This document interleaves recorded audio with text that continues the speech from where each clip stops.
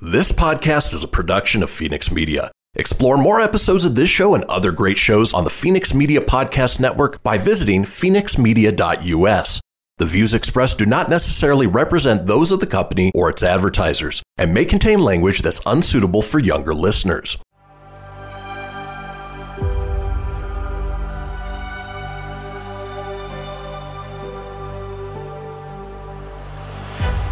Thank you for tuning in to Silver Age Heroes Radio Theater. I'm your host, Christian Phoenix. Now, growing up as a comic book fan of the 80s and 90s, I've always been fascinated with how storytellers translated these iconic heroes from the page to film, television, and radio. Long before we got the big-budget CGI epics we enjoy today, children gathered around their radios to hear their favorite do-gooders come to life with little more than their imaginations and these broadcasts from a time long forgotten. I invite you to gather around your radio for this presentation of Silver Age Heroes Radio Theater.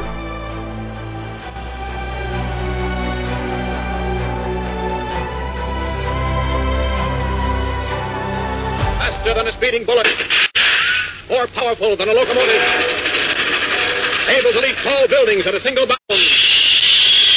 Look, up in the sky, it's a bird, it's a plane, it's Superman!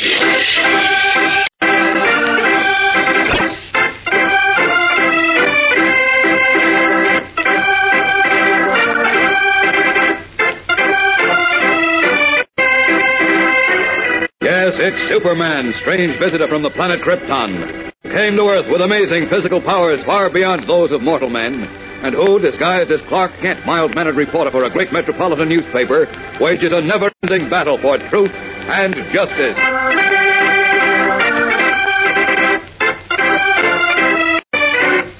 Today, while Superman pits his strength against the might of the sun at the top of a towering snow-covered mountain in the Alps, Robert Archer and a group of terrified villagers stand far below and witness a hair-raising sight.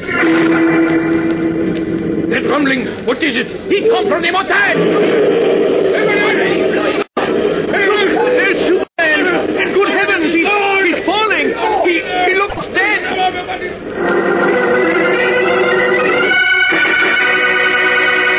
Here they are, gang, the first batch of winners in the Superman Hidden Word Contest. Your name may be among these, so listen carefully. C. Christensen of Twin Valley, Minnesota. Donnie Harper, Lakeport, New Hampshire. Nancy Beardsley, Wellington, Colorado. Paul Snyder, Bronx, New York. Richard Rose, Dorchester, Massachusetts. Robert Goodman, Jamaica, New York. Sandra Waits, Oakland, California. Harold Brown, Brooklyn, New York.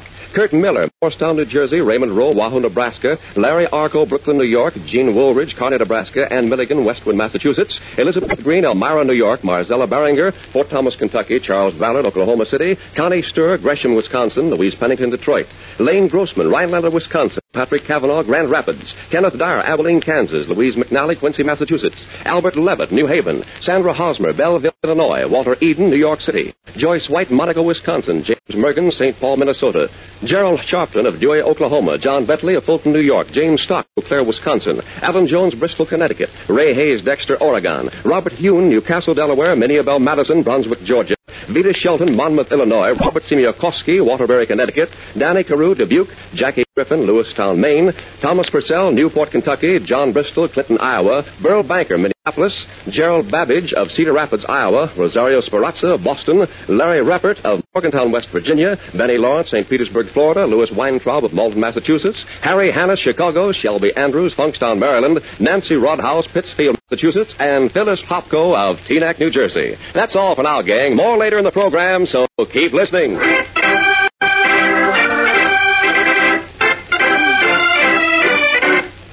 And now, the adventures of Superman.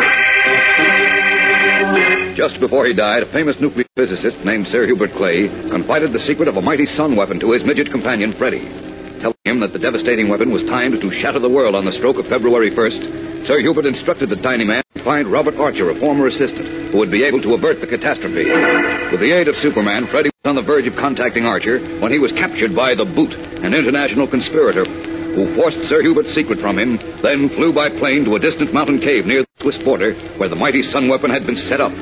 But at his moment of triumph, the Boot was killed by a mountain guide whom he had tried to destroy. With only moments remaining before the unleashed atomic power of the sun would shatter the world, Superman streaked to the mountain cave and pitted his own titanic strength against the sun. Suddenly there was a gigantic explosion, and the top of the great mountain was cast up toward the heavens in a vast shower of debris that carried the Man of Steel with it. For a radius of 100 miles, the sky was irradiated as in a tremendous pyrotechnic display. And then the light faded, and in the quiet alpine valley, invisible under hundreds of tons of rock and stone and soiled snow, lay the sprawled, unmoving figure of Superman.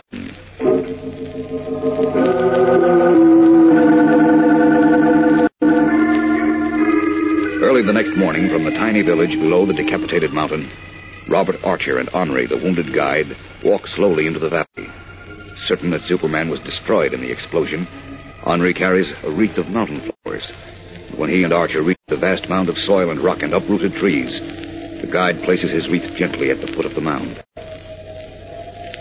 Rest in peace, Superman. He gave his life that we and the rest of mankind could live, Henri. Oui, Monsieur Archer. He was a great and good man. Yes, and now he's gone. I can hardly believe it. It does not seem possible. Wait. What is it, Monsieur?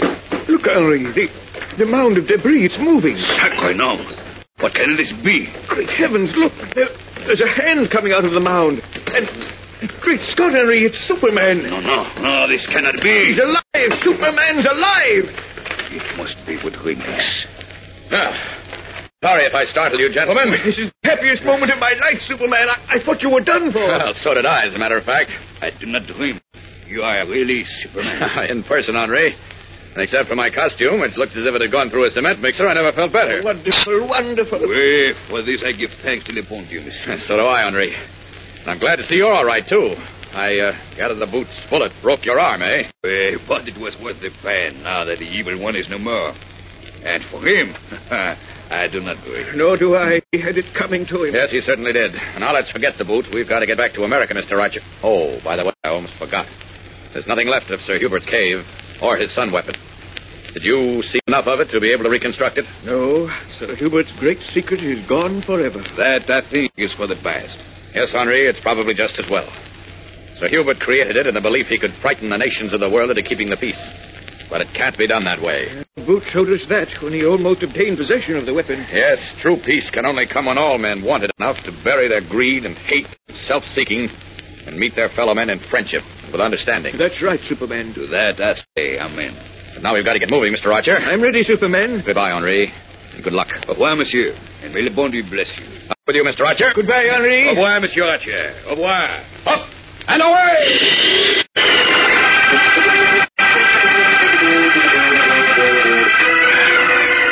Leaping up from the little valley with Robert Archer in his arms, Superman pauses in curious flight for a brief moment to wave to the smiling guide and to look once more at the oddly decapitated mountain, the scene of one of his most hazardous and exciting experiences. And then he summons his great strength and rockets away to the west, over plains and cities and rivers, and out over the vast Atlantic, on his way back to Metropolis.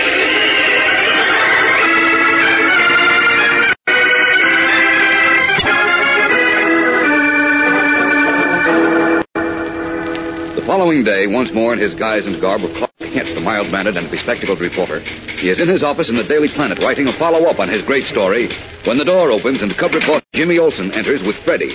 The tiny man, although still a bit wan, is beaming and resplendently attired in a new frock coat of emerald green, striped trousers pressed to a razor's edge, and gleaming patent leather shoes. And hung from his arm is a tiny rolled umbrella. Hi, Mr. Kent. Hello, Jim. Look who's here. Freddie! Well, when did they let you out of the hospital? Just now. I say, Mr. Kent, it was jolly decent of you to send me this new outfit. Oh, think nothing of it, Freddie. Do they fit all right? Oh, perfectly. My other garments were completely ruined in the boot's beastly chimney, you know. Boy, doesn't he look sharp, though? He certainly does. Come on, Freddie, let me put you up on my desk and we can get a good look at you. Very well, old man. There you are. Wow, sure looks keen. Do you think the American audiences will like me? American audiences? Why do you ask? Oh, he's going back into the circus business. Oh, yes. I've just signed up to appear with the Great Bartram and Billings Circus, you know. You have? Oh, yes, indeed. And I'm to be one of their stellar attractions. That's so. Certainly. You look keen enough. Well, you know, I've been positively snowed under with offers since yesterday, Mr. Kemp. I mean, when your story, crediting me with saving the whole blooming world, appeared in the Daily Planet, you know. Well, that's pretty swell, Jim? It sure is. Oh, but I'll miss you, Freddie. I was kind of hoping you'd stick around here. Oh, well, I'll miss you too, old chap. Frightfully. But, well, you know how it is. Show must go on and all that sort of thing. Sure, I know. But the circus plays Metropolis every year, you know. So I'll be seeing both of you chaps there. Say, that's right. Oh, we'll be right there in box East, Freddie. Oh, excuse me a minute. Oh, that's all right. Clark Kent speaking. Mr. Kent, it's Robin. Robin? That's right, Batman. Oh, yes, Robin. Well, what can I do for you? Can you come out to our house right away? Well, yes, but what's wrong, Robin? You sound rather upset. I am, Mr. Kent. Something terrible has happened. Great Scott, what on I earth? can't talk about it on the phone. Can you come out here, please? Right now. Why, yes, of course. Hurry, please, Mr. Kent. Hurry. I'll be there at once, Robin. Just sit tight.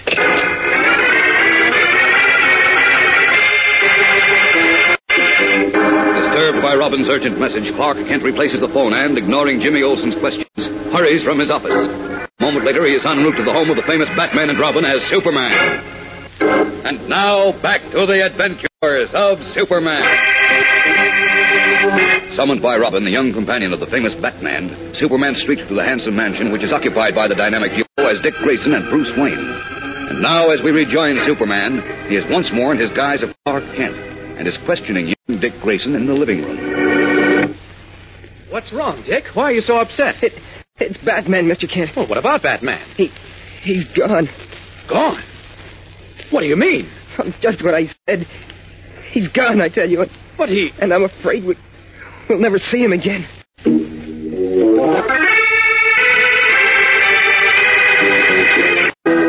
Startled, Clark Kent stares at young Dick Grayson, who chokes back the tears as he repeats, We'll never see poor Batman again.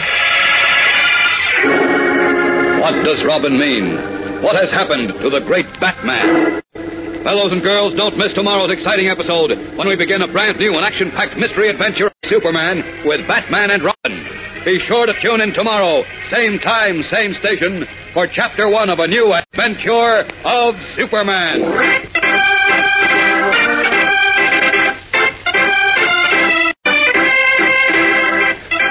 Superman is a copyrighted feature appearing in Superman DC Comics magazine and is brought to you Monday through Friday at this same time.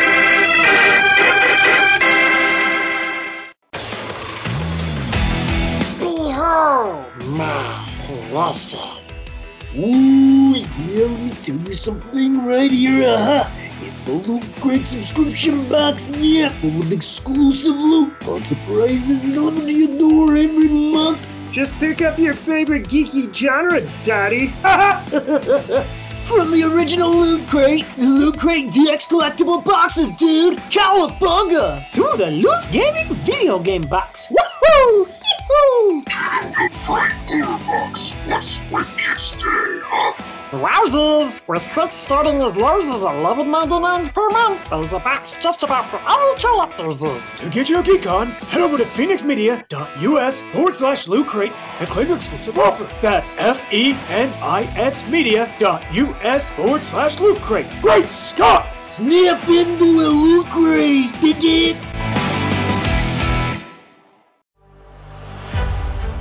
You're tuning in to Silver Age Heroes Radio Theater presented by Phoenix Media. Up in the sky, it's a bird, it's a plane. No, it's Superman.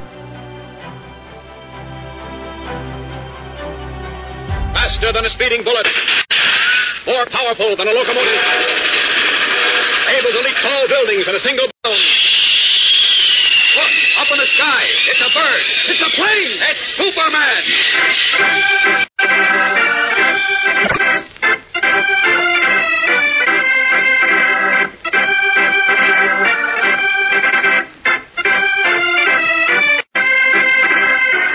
Yes, it's Superman, strange visitor from the planet Krypton, who came to Earth with amazing physical powers far beyond those of mortal men, and who, disguised as Clark Kent, mild-mannered reporter for a great metropolitan newspaper, wages a never-ending battle for truth and justice.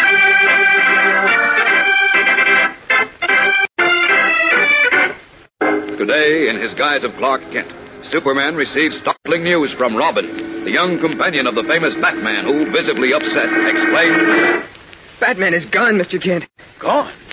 What do you mean, Robin? I mean, he's gone, and I'm afraid we'll never see him again.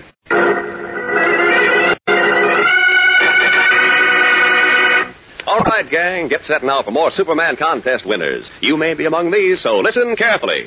Out of Hackensack, Fargo, North Dakota, William Frost, Hastings, Nebraska. Jim Dollar, Bellevue, Kentucky. Robert Jones, Jackson, Mississippi. Nancy Humphrey, Grants Pass, Oregon. Gail N. Dalbert, Buffalo. Rita Schweitzer, Brooklyn, New York. Mary Powell, St. Paul, Minnesota. Henry Phillips, Atlantic City. Donna Richardson, Tioga, Colorado. John Watkins, Grinnell, Iowa. Jerome Isaacs, Bronx, New York. Florence Brooks, Denver. Pete Kutralakos, Dover, New Hampshire. Joan Eisenstadt, Miami Beach, Florida. Mickey Speakman, Wilmington, Delaware. Robert Grasso, Glastonbury, Connecticut. Jimmy French, Louisville, Kentucky. Patricia Taylor, Long Beach, California. James Harvey, Columbia, Mississippi. Boyd Connor, Crown Point, Indiana. Marion Dougherty, Holland, Michigan. Robert Winchell, Port Union, New York. Mary McDaniel, Bethel, Ohio. Lynn Papp, Fairmount, North Dakota. Joseph Ponachevsky, Newark, New Jersey. Gene Thomason, Arkadelphia, Arkansas. Chicky Caplow, New York City. Don Boblight, Overland, Missouri. Catherine Smith, Laurel, Mississippi. Pat Strickland, Gainesville, Florida. Barbara Hammond, Lewiston, Maine. Mary Kane, Tipton, Iowa. Alvin Wyman, Southbury, Massachusetts. Henry Wagaman, Corona, New York. Robert DeBow, Hagerstown, Maryland. Junior Dion, Augusta, Maine. Cletus Seifers, Arkansas. Douglas Near, San Francisco. Nancy Carter, Minneapolis. Tom Inman, Pueblo, Colorado. Betty Wiggs, Manville, New Jersey. Leon Zizik of Lynn, Massachusetts. Joe Brown, Vicksburg, Mississippi. Carol Roon, Chicago. Carter Christian, Decatur, Georgia. Robert Godet, Hartford, Connecticut. Jerome Cowper, Brooklyn, New York. Jim Buckley, Trenton, New Jersey. And John Robbins, St. Paul, Minnesota. That's all for now. More later in the program, so keep listening.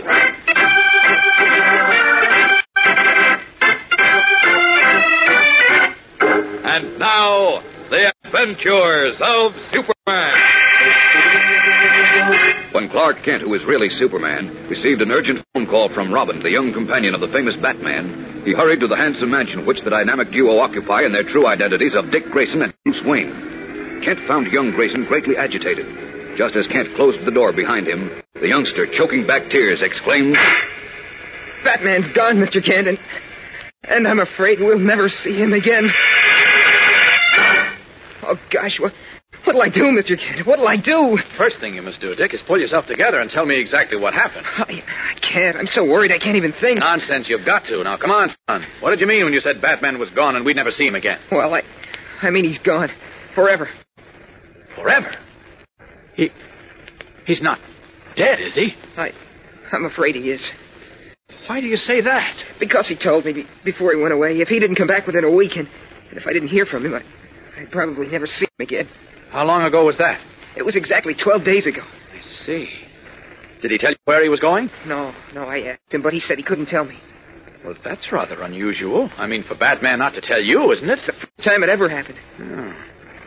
Did he give you any idea why he was going away? None at all. He just told me that something very important had come up. Something he just couldn't tell me about. That's odd. And then he said if he wasn't back inside of a week, he might never come back. Now I'm scared, Mr. Kent. Take it easy, son. Take it easy. Look, were you and Batman working on any particular case when he went away? No. For once, everything was nice and peaceful. It was, eh? Yes, I can't understand it. Did you question Alfred, your butler? Maybe Batman said something to him. No, he didn't. I asked Alfred.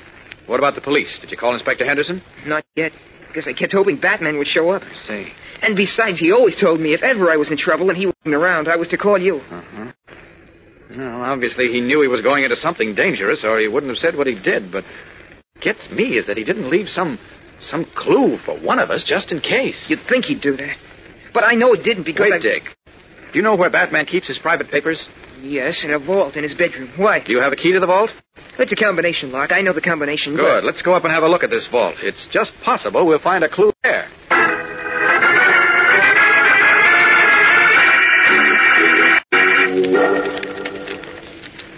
Well, we looked at everything except Batman's will, Dick. Unless there's something in that to give us a lead, I'll admit I'm stumped. Might as well open it and see, Mr. Kent. Yeah, I suppose so. Well, here goes.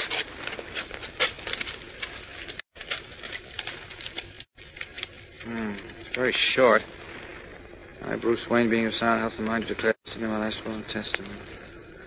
Lists several charities he leaves a lot of money to, and I bequeath the bulk of my estate to my friend Richard Grayson. That's you. Look, are you sure there isn't anything else in his will? No, nothing that would give us a lead.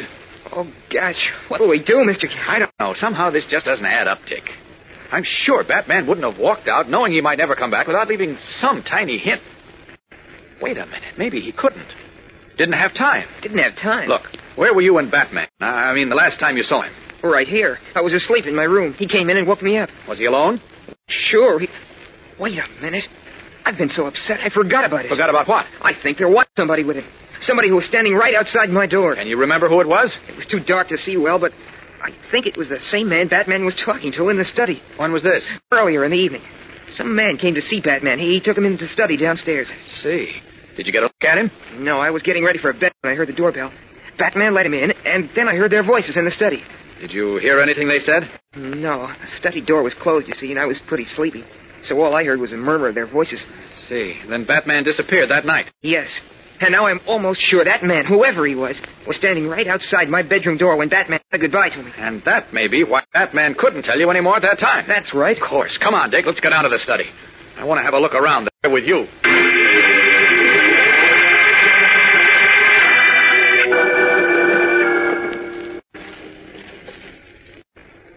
Any luck, Dick? See anything odd, out of place? No, Mr. Kent. I can't find anything in this room that wasn't here before. I can't make this add up, Dick. Because I'm so sure Batman wouldn't have walked out without leaving us some hint of... Wait a minute, what's this? Oh, that's our recording machine. We use it to record important phone calls or some special radio programs. I see. When's the last time you or Batman used it? Do you remember? Oh, sure. Time we were trailing the Umbrella Man. Oh? We expected him to call up and try and make a deal with us. He did, and the recording of his phone call helped us send him to jail. Yes, I remember that story. That was several months ago. Yeah, I guess so. Well, you must have used it since then. No, that was the last time. I remember because I put a new spool of recording wire on the machine just a day or two before Batman disappeared. And we had no occasion to use it since.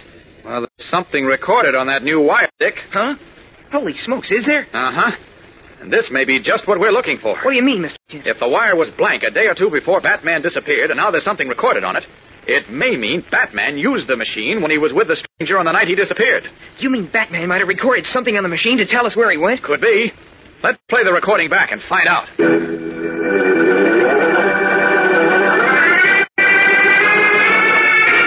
Eagerly, Clark Kent and Dick Grayson prepare to play back the recording. Will they hear anything that will give them a clue to the disappearance of the famous Batman? And now, back to the adventures of Superman. In the famous Batman study, Clark Kent and Dick Grayson, who is Robin, are about to play back a spool of wire discovered in a recording machine in an effort to find a clue to Batman's mysterious disappearance. Adjusting the machine, Kent calls out, Okay, Dick. Turn it on. Right, Mr. Kent. Here goes. That's a strange request, Mr. Jones. You said your name was? That's Batman, Mr. Jones is right, Mr. Wayne. But strange or not, I insist that you come to my place with me now to discuss the matter. Is that the man you heard with Batman that night, Dick? Uh-huh. Why can't we discuss it right here? Because, as I explained before, I prefer to discuss such an important matter in my own home, or in some neutral place, if you prefer. You think I might have spies around there, huh? Let's just say I prefer not to take chances. I see. What are they talking about? Quiet, Dick. You'll find out. Mr. Jones. You don't want to take chances, but you don't hesitate to ask me to take them. You come here with some cock and bull story. It's not a cock and bull story, Mr. Wayne. I've told you the truth. Maybe. And maybe your name is Jones. But you must admit it sounds pretty fishy. I mean, telling me as little as you have and then asking me to go somewhere with you alone. How do I know you're not leading me into an ambush? Why should I? Well, I am pretty rich, you know. You may have some ransom idea in your head. Gosh, listen to That's sheer nonsense, Mr. Wayne, as you'll find out. But we're wasting time. Will you come to my place? Sorry, Mr. Jones. I'm not a coward, but neither am I a fool. You'll have to tell me more. And if I refuse? I don't go with you. I think you will, Mr. Wayne, because if you don't... Then what? Then I shall be compelled to reveal to the world that you, Bruce Wayne, are Batman. What's that? Christopher Columbus. Yes, Mr. Wayne. I will publicly reveal that you, Bruce Wayne, and the famous Batman are one and the same.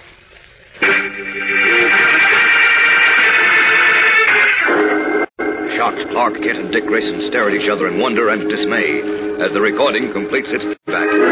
Who is the mysterious and threatening Mr. Jones who has somehow discovered the secret of Batman's double identity?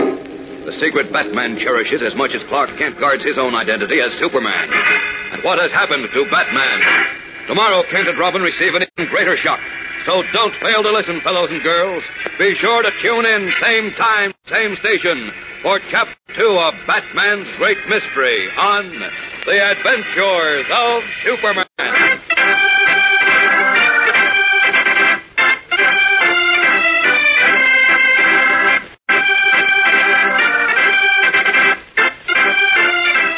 Superman is a copyrighted feature appearing in Superman DC Comics magazine and is brought to you Monday through Friday at this same time.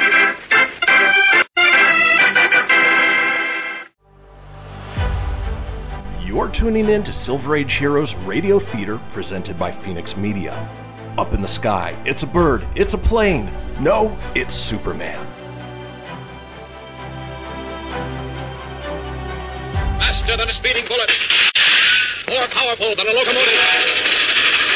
Able to leap tall buildings at a single bound. Look, up in the sky. It's a bird. It's a plane. It's Superman.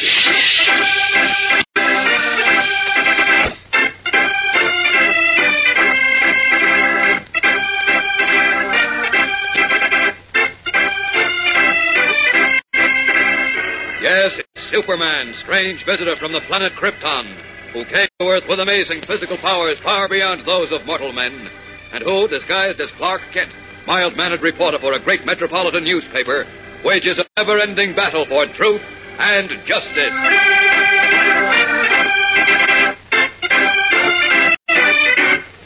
Today, in his guise of Clark Kent, Superman and Robin hear a conversation between the missing Batman and a stranger on a wire recording, and receive the shock of their lives. I think you'll do as I say, Mr. Wayne, because if you refuse... Yes, if I refuse... then I will reveal to the world that you, Bruce Wayne, are Batman.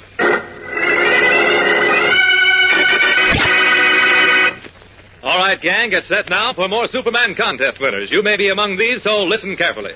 George Leon, New York City. Vernon Lind, Escanaba, Michigan. Carol Reed, Dorchester, Massachusetts. Mary Ann Porter, St. Louis. Robert Schwartzwald, Brooklyn, New York. Patricia Kennedy, Bakersfield, California. Stephen Fitter, Regal Park, New York. Barbara Knox, Suffield, Connecticut. Dick Ritholt, Chicago. Betsy Burton, Tifton, Georgia. Christine Guptill, Peabody, Massachusetts. James Baca, Hancock, Michigan. Paul Schlamowitz, Brooklyn, New York. Joan Del Grande, San Francisco. Robert Josephs, Boston. Lois Eaton, Newington, Connecticut. Bobby Maynard, Pentwater, Michigan. Elaine Henley, Bainbridge, Georgia. Melba Parnell, Pine Bluff, Arkansas. Joanne Hazelwood, Cincinnati. Anthony Mignon, Brooklyn, New York. Jimmy Kilpatrick, Glenside, Pennsylvania. Rollett Moeller, Buffalo, New York. Dorothy Firely, Bridgeport, Pennsylvania. Nancy Mesnick, Alexandria, Virginia. Kenneth Palmer, Rutland, Vermont. Bill Hayes, Salt Lake City. Charles Petros, Dallas, Texas. Walter Williams, Portsmouth, Virginia. Phyllis Sanderson, Woodhaven, New York. Edward Welcome, West Hartford, Connecticut. Aline Rayfield, Knoxville, Tennessee. Donald Barnhart, Mitchell, South Dakota. Francis Gainey, Hartsville, South Carolina. Donald Young, Newport, Rhode Island. Nancy Mong, Huntington, Pennsylvania. Beatrice Allen, Waterloo, Wisconsin. Ronald Travis, Fairmont, West Virginia. Don Vernon, Seattle, Washington. Gordon Thomas, Arlington, Virginia. Bill Schmidt, Fond du Lac, Wisconsin. John Alper, New York City. Don Campbell, Bradford, Pennsylvania. David Waters, Arlington, Virginia. Ruth Patton, Madison, Wisconsin. Joel Siegel, Philadelphia. Stanley Koslowski, Bremerton, Washington. Eddie Power, Marshall, Texas. Carol Hogg, Kenosha, Wisconsin. And Alice Johansson, Seattle, Washington. That's all for now. More later in the program, so be sure to keep listening.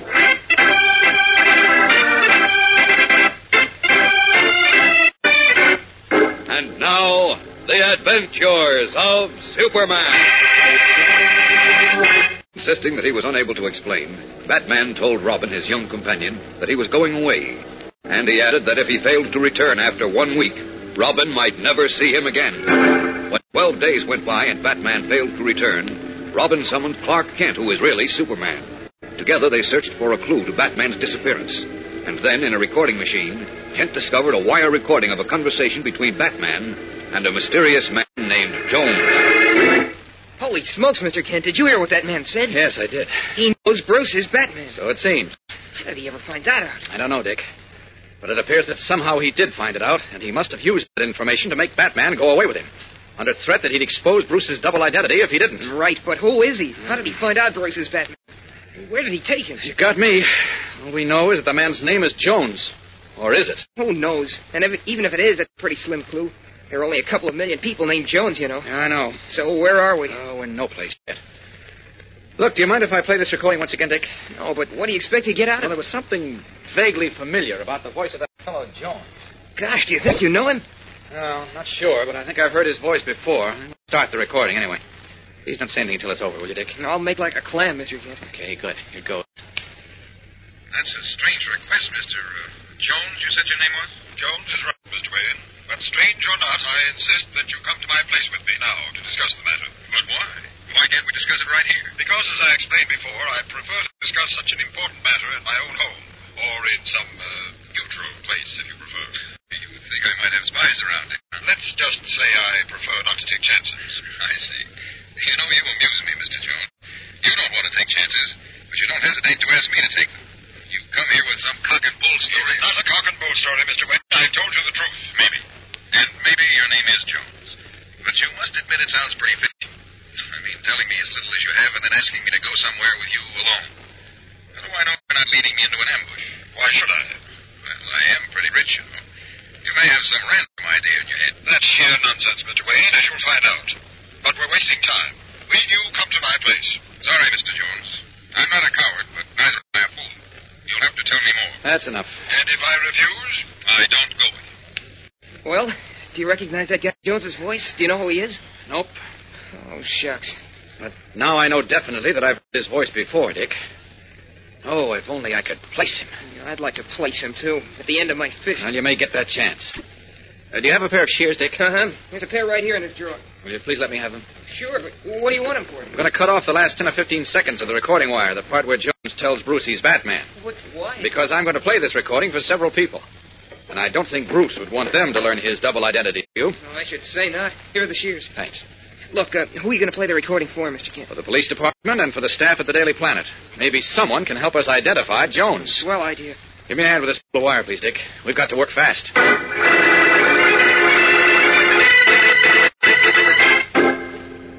Now, Mr. White, Lois, Jim, you two, Beanie, listen carefully to this recording of a conversation between Bruce Wayne and a man he calls Jones. I want you to see if you can recognize Jones's voice. All right, Dick, turn on the machine. Here goes, Mr. Kent. Listen now, all of you. That's a strange request, Mr. Jones. You said your name was? Jones is right, Mr. Wayne. But strange or not...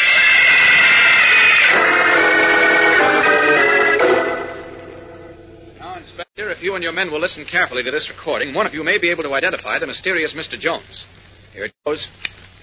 That's a strange request, Mr. Jones. You said your name was? Jones is right, Mr. Wayne. But strange or not...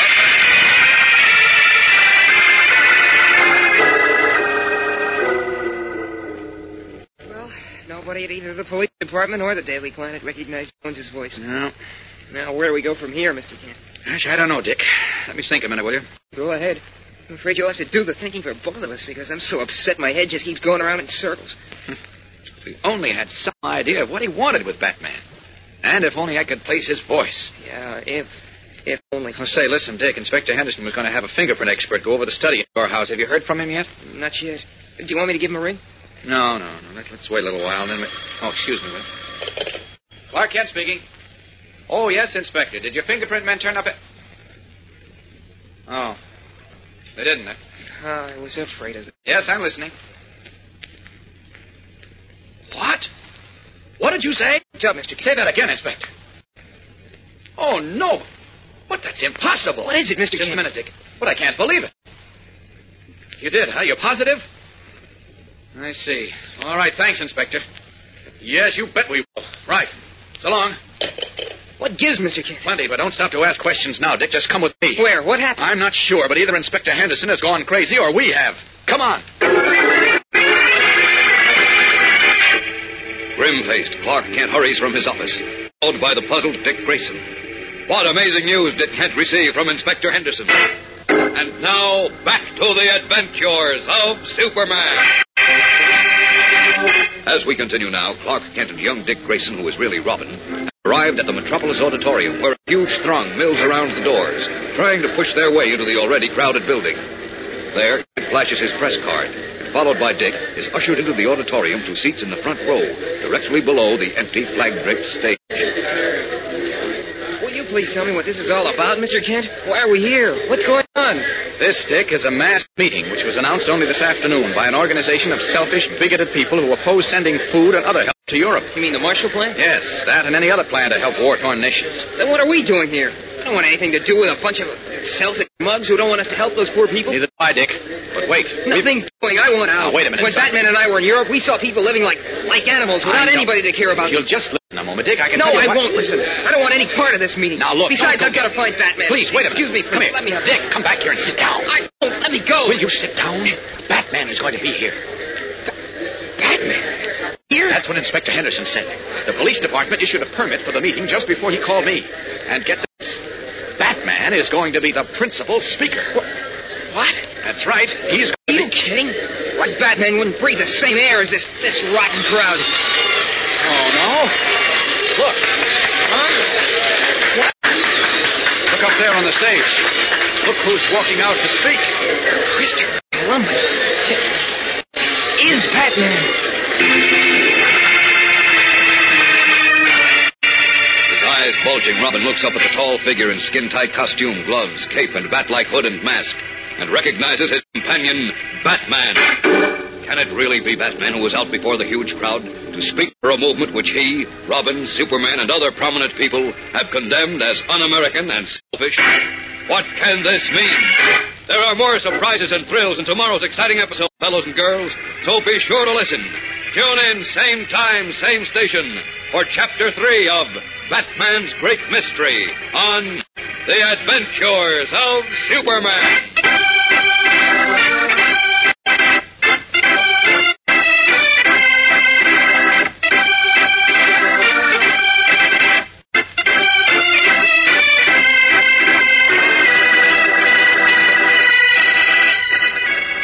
Superman is a copyrighted feature appearing in Superman DC Comics Magazine and is brought to you Monday through Friday at this same time.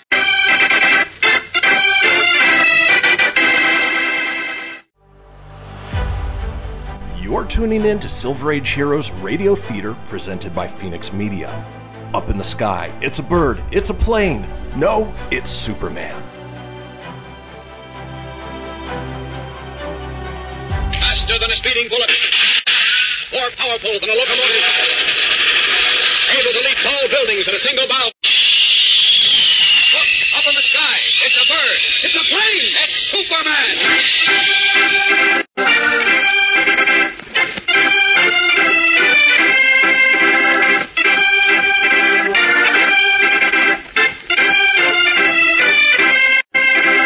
Yes, it's Superman, strange visitor from the planet Krypton, who came to Earth with amazing physical powers far beyond those of mortal men, and who, disguised as Clark Kent, mild-mannered reporter for a great metropolitan newspaper, wages a never-ending battle for truth and justice.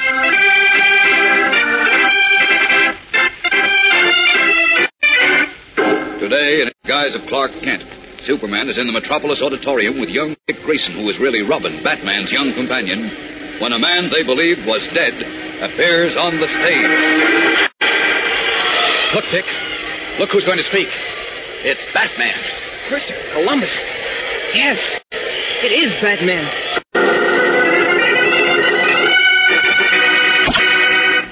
All right, gang, get set now for more Superman contest winners. You may be among these, so listen carefully. Mary Ann Wedlock, Dodgeville, Wisconsin. Rudolph Pignatelli, Philadelphia. David Gates, Emporia, Kansas. Rose Rubin, Providence, Rhode Island. Beulah Kibble, Cincinnati. James Maxwell, Bridgeport, West Virginia. Alfred Long, Kingston, New York. Mary Revel, Richmond, Kentucky. Marie Quattro, Sacramento, California. Richard Franzoso, Portsmouth, New Hampshire. James Pullman, Fenimore, Wisconsin. Gloria Thomas, Plant City, Florida. Leonard Martin, Minneapolis. Regina Coffin, Jersey City. James Ridge, Cincinnati. Eddie Sewell, Manhattan Beach, California. James Mathis, Cold Spring, Kentucky. Marlene Wood, Mazomanie, Wisconsin. Marie Samandaris, Farmington, Utah. Martha McComb, Orangeburg, South Carolina. Donna Seaver, Scotts Bluff, Nebraska. Janice Cunningham, Portsmouth, New Hampshire. Frederick Townsend, New Haven, Connecticut. Kim Bingham, Denver. Marcia Estrin, Pearl Harbor, Long Island. Paige Bernstein, Raleigh, North Carolina. John Handy, Bangor, Maine. Larry Warren, Cadillac, Michigan.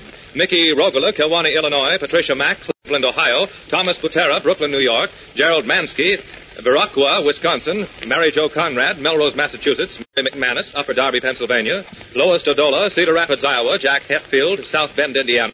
Sandra Johnson, Rock Island, Illinois. Brielle Bedoin, Lawrence, Massachusetts. Charlie Kading, Watertown, Wisconsin. Patricia Noonan, Brooklyn, New York. Emil Speranzo, Bridgeport, Connecticut. Guy McCullough, Hudson, Maine. Gail Berg, Berkeley, Illinois. Carolyn Fagg, Albany, Georgia. Billy Gioza, Detroit. David Hill, Bell Buckle, Tennessee. Richard Gleason, Phoenixville, Pennsylvania.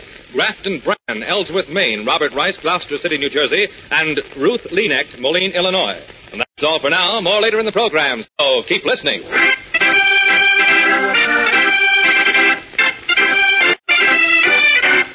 And now, the adventures of Superman.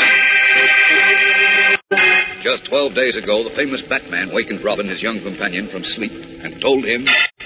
I'm going away, Robin. I can't tell you where or why. I hope to be back within a week. But if I'm not, well, you may never see me again.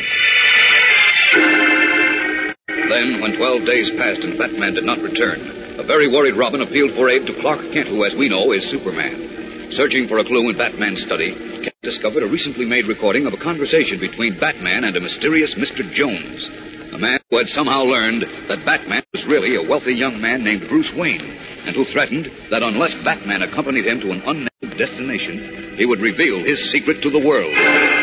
A desperate search failed to uncover any trace of Batman or the mysterious Mr. Jones. But early that evening, Police Inspector Henderson phoned Kent and Robin and told them to go to the Metropolis Auditorium. There, before a huge crowd, a tall figure wearing a skin-tight costume, cape, bat-like hood, and mask, walked out on the stage to address the gathering. Look, Mr. Kent, it's Batman. Certainly looks like him, Dick. It is him. Or else I'm dreaming. You're not dreaming, son. But how could he be here, safe and sound, letting us think he might be dead? I don't know. Oh, there's something screwy going on. Must be. Can't imagine Batman addressing a selfish, bigoted crowd like this. Starting to speak. Listen. Address this splendid organization. That's Batman, all right. I am wholeheartedly in sympathy with your view. And I am convinced that the future of our great country rests in your hands. And in the hands of those others all over the United States who think the way you do. Did you hear that, Mr. Kent? He put this mob. Yes. I can't believe it, Dick. Batman told me once, he told me 100 times that the bunch were selfish bigots. He said they were a menace to our country. They are. I can't understand this. I think... Wait, Dick. This country want us to send our hard-earned food, clothing, seed, and agricultural equipment to the nations of Europe. Share what we have for the unfortunate, they say. Well, I say don't do anything of the kind. Others take care of themselves. Holy smokes, Mr. Kent, I must be dreaming. No, you're not, Dick. Man always said the only decent and humane thing to do was to help the starving people in Europe. I know. He went to Washington with me only a few months ago to say the same thing. I can't understand why we give bread and cotton and steel and machinery to somebody else? I ask you, why? If the Europeans want the necessities and luxuries of life, let them make them themselves. How can he say that when he knows their farms and factories and homes were destroyed in the war, and all they're asking for is our help in getting on their feet again? I think I'm beginning to see what's behind this, Dick. Yeah, what? Tell you later. We have our own troubles to worry about. So let's not bother about Europe's too. They got into a mess without our help. Now let them get out of it without our help. Jesus, my ears must be playing tricks on me, Mr. Kent. I can't believe Batman would ever say such rotten, selfish things. Neither can I. The less we have to do with foreigners, the better. So let them stew in their own juice. And now, in closing, ladies and gentlemen, let me urge you again to refuse to aid Europe. We work hard for what we have, so let's not give it away to a lot of foreigners. I thank you.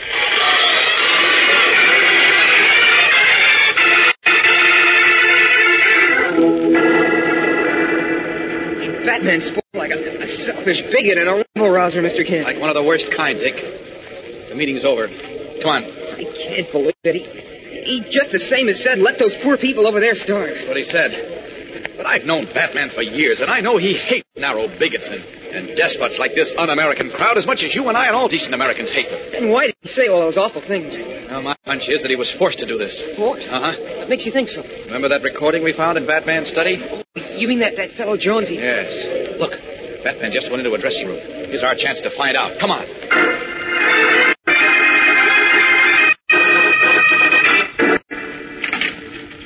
There he is, Dick. Batman. Hey, Batman. Oh, hello, Dick.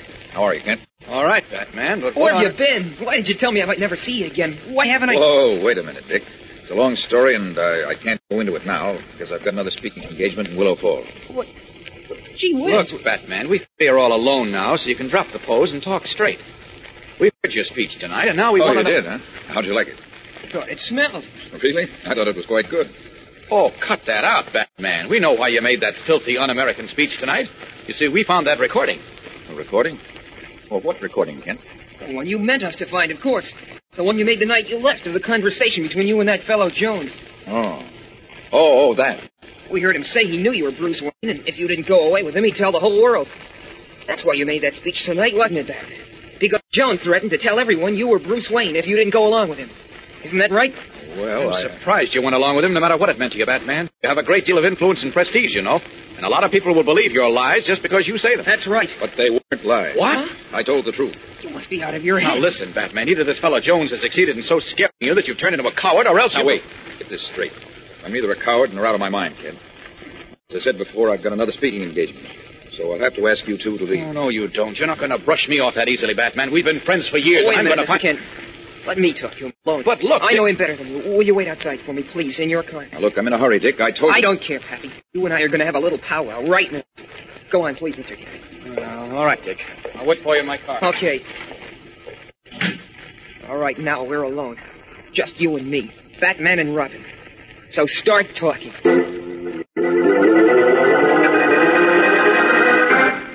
And now, back to the adventures of Superman. Alone in the dressing room in the Metropolis Auditorium, young Dick Grayson, who is really Robin, appeals to his tall costume companion. We've never had any secrets from each other, Batman. So come on, tell me about this trouble you're in. I'm not in any trouble, Dick. Don't give me that. You wouldn't just disappear for almost 2 weeks and let me worry myself sick and then make a rotten, un-American speech like some dirty rabble-rouser unless you... Now, watch your tongue, you brat. What did you call me? I called you a brat. Now get this through your head. I meant what I said in my speech. I've been seeing things differently of late. Holy smokes, Mr. Kent must be right. Either you're yellow or you're nuts. I warned you, Robin. Watch your tongue. You watch yours. You never talked to me this way before, and you're not going to start now. Skip it. I've got another speaking engagement, so I've got to go. Wait, please, don't go until we've had this out. Take your hands off. Please, Batman, you've got to listen to me. You've got to... I said let go. Oh. That'll hold you, you little punk. Time to go, Bat. Hey, what happened to the kid? He got tough, and I had to take a poke at him. That's all. Let's go, Jerry. Say, he looks as if he's hurt pretty bad. His head's cut. So what? He banged it against the radiator when he went down. He'll be okay. Come on, let's go.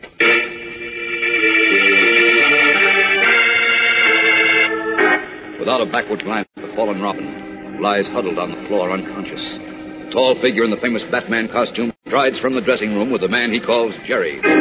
How can this brutal scene have taken place between Batman and Robin? Inseparable as brothers.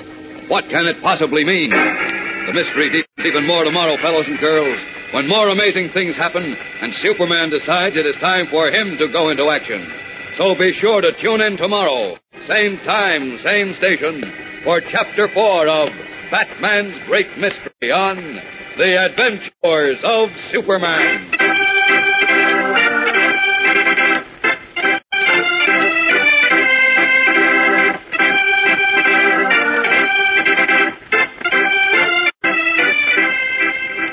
Superman is a copyrighted feature appearing in Superman DC Comics magazine and is brought to you Monday through Friday at this same time.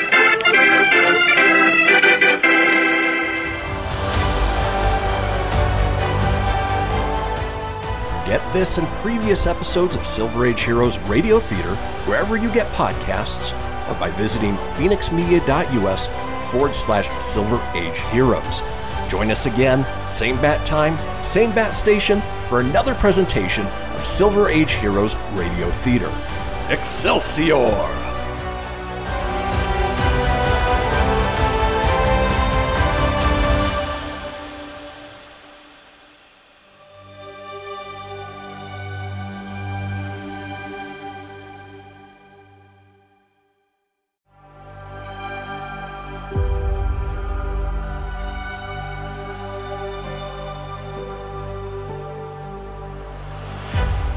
Thank you for tuning in to Silver Age Heroes Radio Theater.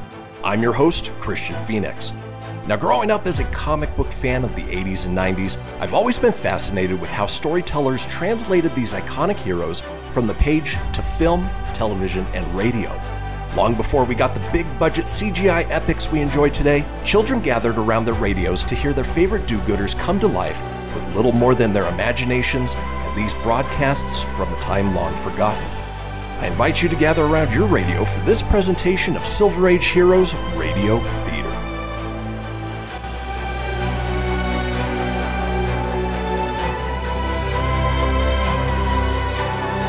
Faster than a speeding bullet. More powerful than a locomotive. Able to leap tall buildings at a single bound. Look, up on in the sky. It's a bird. It's a plane. It's Superman.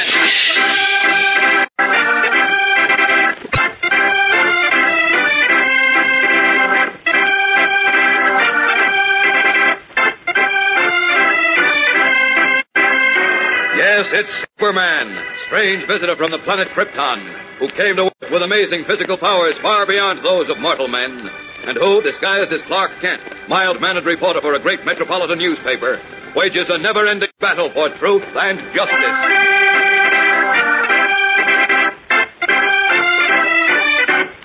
Today, as Superman enters a small dressing room in the Metropolis Auditorium where he had left Batman and Robin, he meets with a stunning shock. Great Scott. That's Robin on the floor. Robin, what happened? Oh, he's unconscious. I'd better get him to a doctor and fast. Up with him. There we are. Now, up and away! All right, gang, get set now for more Superman contest winners. You may be among these, so listen carefully.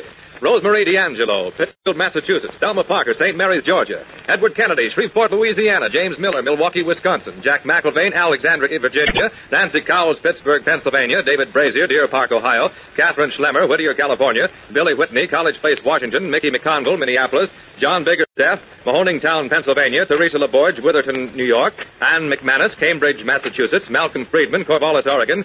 Bucky Zeitler, La Feria, Texas. Janet Baker, Sharon, Oklahoma. Michael Chewy, Harvey's Lake, Pennsylvania. Merlene Lawless, Grants Pass, Oregon. Dick Loosebrink, San Diego, California. Gladys Althoff, Powell, Wyoming. Kara McMahon, Lewiston, Idaho. Joan DeBoer, Washington, D.C. Muriel Harrison, Fort McCoy, Florida. Geraldine Poisson, Freewater, Oregon. Ruth Horton, Livermore, California. Howard O'Connell, Wilson, North Carolina. Doris Pierce, Norfolk, Virginia. Betsy Brown, Kearney, New Jersey. Bob Verdi, North Tarryton, New York. Margian Bremer, Parker's Prairie, Minnesota. Darrell Carroll, Logan, Utah. Colleen Elaye, Adza, Iowa. Linda Campbell, Dallas, Texas. Jim Roach, Terre Haute. Caroline Root, Nottingham, Pennsylvania. Jimmy Oster, University Heights, Ohio. Bruce Kershaw, Fall River, Massachusetts. Roger Knauth, Oradell, New Jersey. George W. Collins, Corvallis, Oregon. John Wright, Philadelphia. Robert Snyder, Staunton, Virginia. Marie Ciolino, San Francisco. Rosemarie Pugliese, Brooklyn, New York. Donald Barron, Nanticoke, Pennsylvania. Susan Spinner, Seattle, Washington. Ethel Colco, San Luis Obispo, California. Shirley Wynn, Basin, Wyoming. Donald DeBoe, Billings, Montana. Lester Weiner, Dorchester, Massachusetts. And Arthur Leslie, Camden, New Jersey. That's all for now. More later in the program, so keep listening.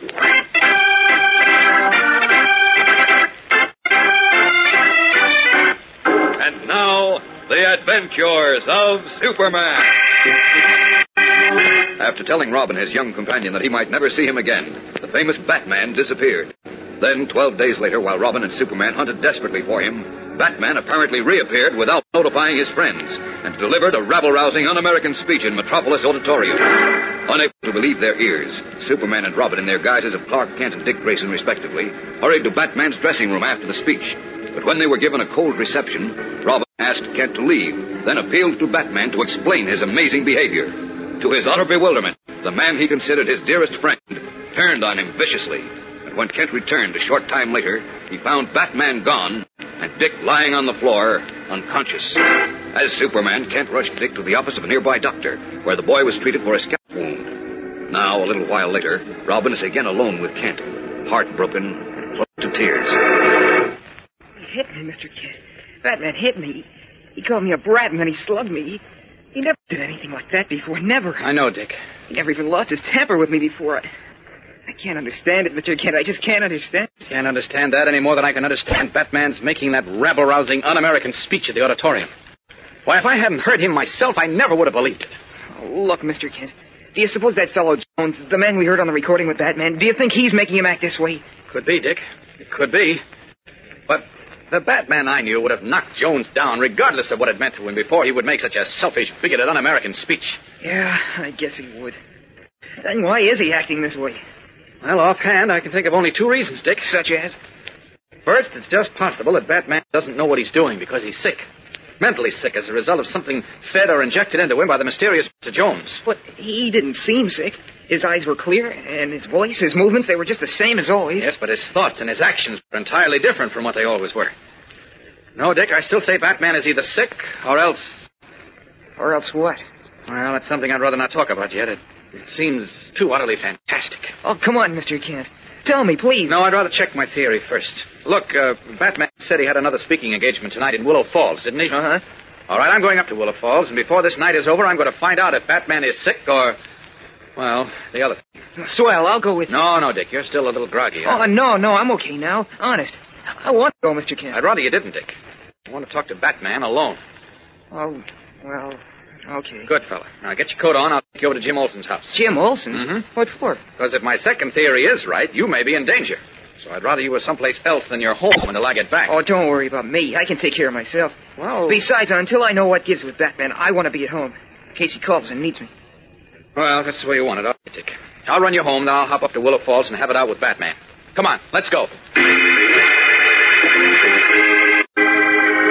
After seeing Robin safely to his home, Clark Kent secretly resumes his true identity. Then, as Superman, he streaks 30 miles north to the bustling town of Willow Falls.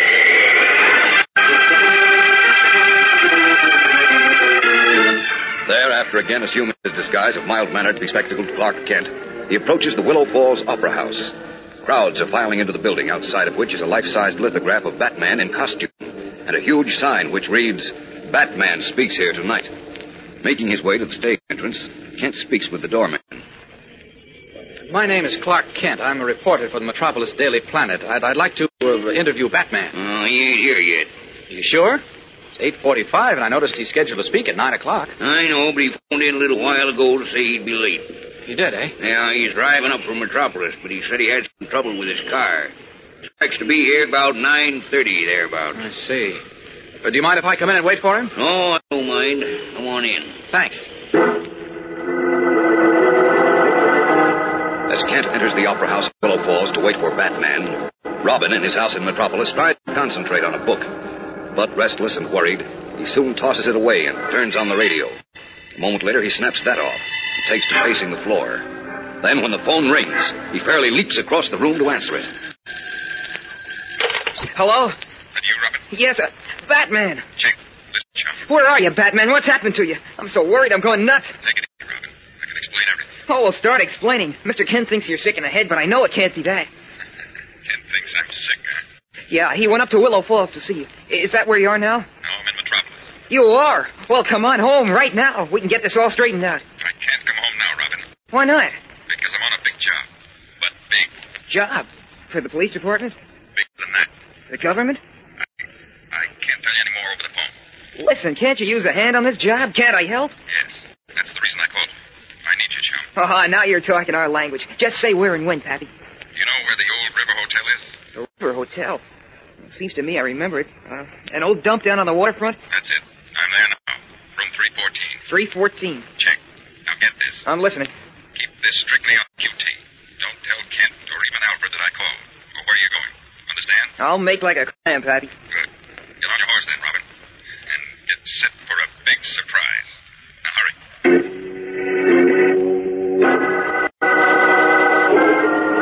What is the big surprise that has just been promised to the now happy Robin? And now, back to the adventures of Superman. Dressed as Dick Grayson, Robin has just arrived at the River Hotel, an ancient, decaying, evil-smelling structure situated in an area on the waterfront where many of the shady element of the city congregate. In the small, paint-peeled lobby, furnished with a few sagging horsehair chairs, two furtive-eyed men glance sharply at Robin, then quickly look away. The sleepy, bleary-eyed clerk at the switchboard seems to take no notice of the youngster. He walks swiftly to the rickety, uncarpeted stairs and takes them two at a time. On the third and top floor, where a single small electric bulb only seems to make the shadows deeper, Robin reads the numbers with difficulty on the cheap scarred doors. Finally, he finds room 314, the number Batman had given him, at the end of the hall. He stops and knocks on the door. Hiya, Batman. What the... Stepping into the room, Robin stops short as he sees a bald, heavy-set, unshaven man sitting in a chair facing the door. In his hand, the man holds a revolver, which he points at Robin. Another man, very tall and thin in shirt sleeves, lounges alongside the door. There is no one else in the room. Then, as Robin starts to step backward, the heavy-set man in the chair calls out, "Stay right where you are, sonny boy. Close the door, Lou." What's the idea? Where's Batman? You You want to know where Batman is, huh? Yeah, what's so funny? Where is he? What goes on here? You'll find out, sonny boy. You'll find out. But you ain't gonna like it. No, you ain't gonna like it at all.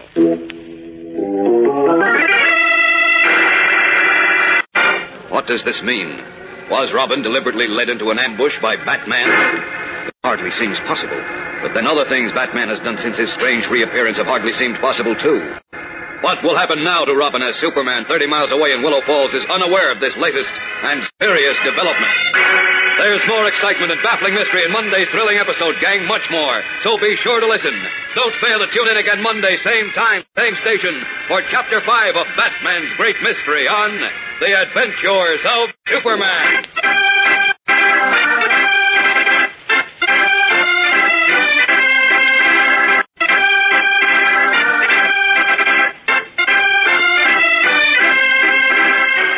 Superman is a copyrighted feature appearing in Superman DC Comics magazine and is brought to you Monday through Friday at this same time.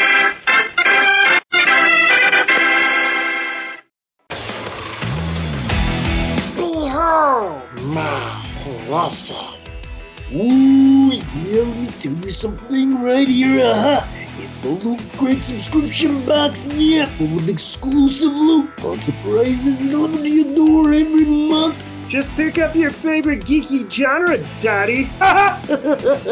From the original Loot Crate, the Loot Crate DX collectible boxes, dude! Cowabunga! To the Loot Gaming video game box. Woohoo! Yee-hoo! Box. What's with kids today, Wowzers! With crits starting as low as $11.99 per month, there's a box just about for all collectors. To get your geek on, head over to phoenixmedia.us/Loot Crate and claim your exclusive offer. That's FENIXmedia.us/Loot Crate. Great Scott! Snap into a Loot Crate, dig it?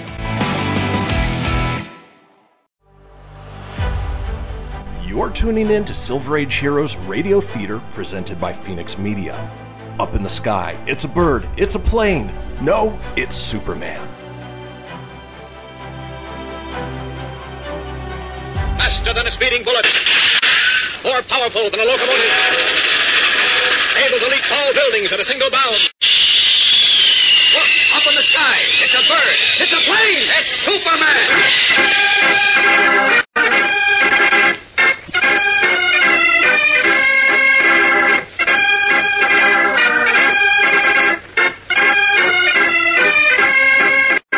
It's Superman, strange visitor from the planet Krypton, who came to Earth with amazing physical powers far beyond those of mortal men, and who, disguised as Clark Kent, mild-mannered reporter for a great metropolitan newspaper, wages a never-ending battle for truth and justice.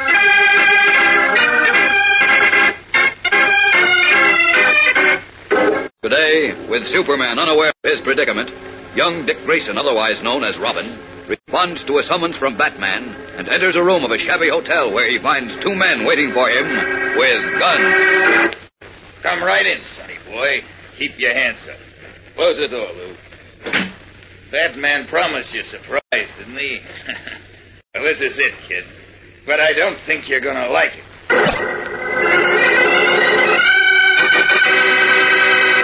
All right, gang, get set now for more Superman contest winners. You may be among these, so listen carefully. Jack Flippo, Neosha, Missouri. Buddy Struble, Waterloo, New York. Constance Haley, Roanoke Rapids, North Carolina. Ira Kelly, Los Angeles, California. Enrico Gasparini, Newark, New Jersey. Carrie Stewart, Vicksburg, Mississippi. James Orison, Brooklyn, New York. Carolyn Peterson, Chicago, Illinois. Peter Stevens, Branford, Connecticut. Carolyn Kerr, Miami, Florida. Harvey Blockman, Georgiana, Alabama. John Worcester, Chicago, Illinois. A. Migrum, Ridgewood, New Jersey. Nell Stiegel, Monroe, North Carolina. David Cook, Brooklyn, New York. Evelyn Comet, Chicago, Illinois. Esther Thomas, Talladega, Alabama. Joanne Loveday, Guilford, Connecticut. Harvey Nam, Brooklyn, New York. James Kirby, Abilene, Kansas. John Weber, Rochester, New York. James Sipe, Croydon, Pennsylvania. Doyle Gill, Pine Bluff, Arkansas. Sam Festosa, Chicago, Illinois. Leo Neubauer, Blaine, Washington. Carol Woods, Bayside, New York. Arden Henley of Fairview, Montana.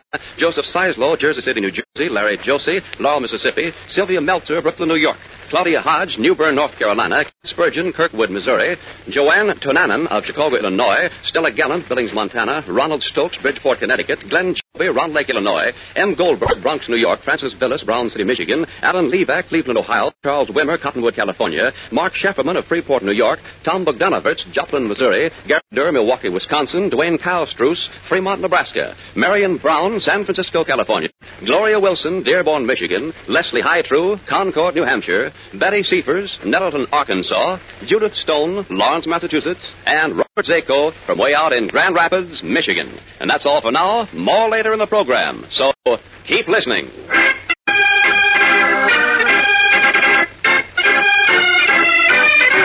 And now, the adventures of Superman. After disappearing mysteriously for almost 2 weeks, the famous Batman apparently reappeared in the Metropolis Auditorium and delivered a rabble-rousing, un-American speech. Then, confronted by Robin, his young companion, Batman struck the bewildered youngster, knocking him out. A short time later, Robin, having been brought home by Superman, received a telephone call, apparently from Batman, who told him to come alone to a shady hotel on the waterfront where he would explain his strange actions. And when Robin arrived there, he walked into an ambush. Meanwhile, unaware of this latest development, Superman, disguised as reporter Clark Kent, was at the Opera House in Willow Falls, 30 miles away, where Batman was delivering another speech. As he left the stage and walked into the wings, followed by the applause of the crowd, Kent stepped forward to meet him. Just a minute, Batman. Kent, what are you doing? I want to talk to you. Yeah? What about? Robin and other things. Look, I haven't time to discuss this. You're to take time. You and Robin have been as close as brothers. Practically brought him up. Well, what are you getting at? A few hours ago at the Metropolis Auditorium, you struck him and knocked him out. So what? Little punk ass. It's not like you, Batman. You never slugged Robin before or talked like this about him. What's more, you never made rabble-rousing, un-American speeches before. Something very fishy going on, and I intend to find out what it is. Look, Kent, I don't intend to stand here and argue with you. I told you I'm expecting some phone calls at my hotel. Good night. No, you don't, Batman. You're going to stay right here until we straighten this out. Take your hands off me, Kent. Or what? You try to slug me, too? Yes, I might forget myself and do just that. That wouldn't be smart, but considering who I am. If you think I'm afraid of you just because you're a reporter for a big newspaper, you're crazy. Well, I didn't mean that, because I'm a reporter. What did you mean, then? Don't you know? No. I don't know what you're talking about, and I don't care. I'm going to the Willow Falls Hotel. Wait a minute. Steel fingers locked on the bat-like costumed man's arm. Kent holds him fast. There's a strange expression in his eyes as he gazes into the masked face before him. Then he hears his own voice, the voice of Superman, talking to him. Batman is the only man in the world who knows that I, Superman, am Clark Kent. But this man doesn't know it. Say, what's the matter with you? So I was right. What do you mean? Take your hands off me, Kent. First, I thought you were acting this way because you were afraid of Jones, the man who said he knew Batman's real identity. But now I think I've got this situation figured out. You amuse me, Kent. Keep on talking. Later. Go on to your hotel. I'll be seeing you again. Very soon.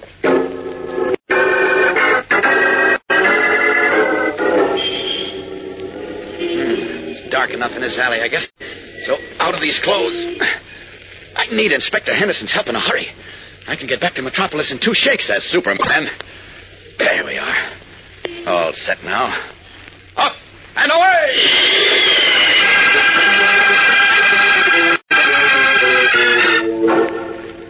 I tell you, Inspector, I know what I'm talking about. Either Batman is mentally ill, Jones may have done something to him to affect his mind, or else that man in the costume is not Batman. Not Batman? Well, that's ridiculous, Kent. I know it sounds fantastic, Inspector, because this fellow certainly looks and talks exactly like Batman. But, well, I put him to a test. What kind of a test? There's a certain secret which only Batman and I know. Yeah? That masked man doesn't know it. What is the secret? I can't tell you, but take my word for it, Inspector. The real Batman couldn't possibly forget it. That is, unless he was mentally ill. Hey. Look, you have a record of Batman's fingerprints, haven't you? Certainly. Fine. Now, this guy who says he's Batman is staying at the Willow Falls Hotel tonight. That's only 30 miles away. So why don't you find some excuse for walking in on him and then picking up a sample of his fingerprints? You can check them with the prints in your file. Well, I suppose I could do that. Do it, Inspector. If the prints match, we'll know he's the real Batman, but he's mentally sick. If they don't match... Oh, but it all seems so ridiculous, Kent. No, but... How could a phony, clever as he may be, do such a perfect job of impersonation that could fool even Robin? I don't know. I've heard that everyone in the world is supposed to have a double somewhere. Yeah, I've heard that, too, but Well, this fellow could look enough like Batman, actually, not to need much fixing. And he could be trained to imitate his voice, his manners, and so forth. But who would go to all that trouble, and why? Fanatics. And we're dealing with a bunch of isolationist fanatics here. Fanatics will go to any amount of trouble to gain their selfish ends. Then there's another thing. What's that? Batman is a very rich man. If he were out of the way, an impersonator could make off with a fortune. Uh-huh. Hey, that makes sense. Now maybe you've got something, Kent. Go through with the fingerprint test, Inspector? Well, I can only do it on one condition, Kent. What's that? That someone closely connected with Batman, in this case Robin, makes an official complaint, including a statement of his belief that the real Batman has met with foul play and is now being impersonated. Okay, Robin will do that. Come on, Inspector. We'll go out to his house right now.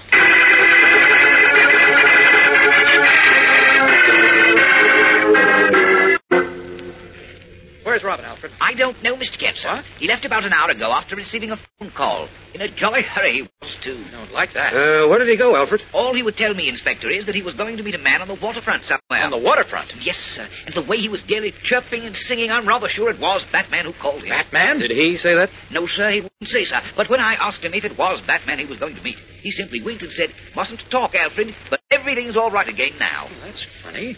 Batman is supposed to be in Willow Falls. Willow Falls? Yes. Say, that's right, Kent. Why should he tell Robin to meet him on the waterfront? He wouldn't. Unless what? Unless he is a phony, as I suspect. Look, Inspector, you better get your men down to the waterfront and look for Robin. Right. I'm going back up to Willow Falls to shake the truth out of that man who calls himself Batman. So long. Racing outside the house, Clark Kent pauses behind a dark hedge and swiftly resumes his true identity of Superman. Up, and away!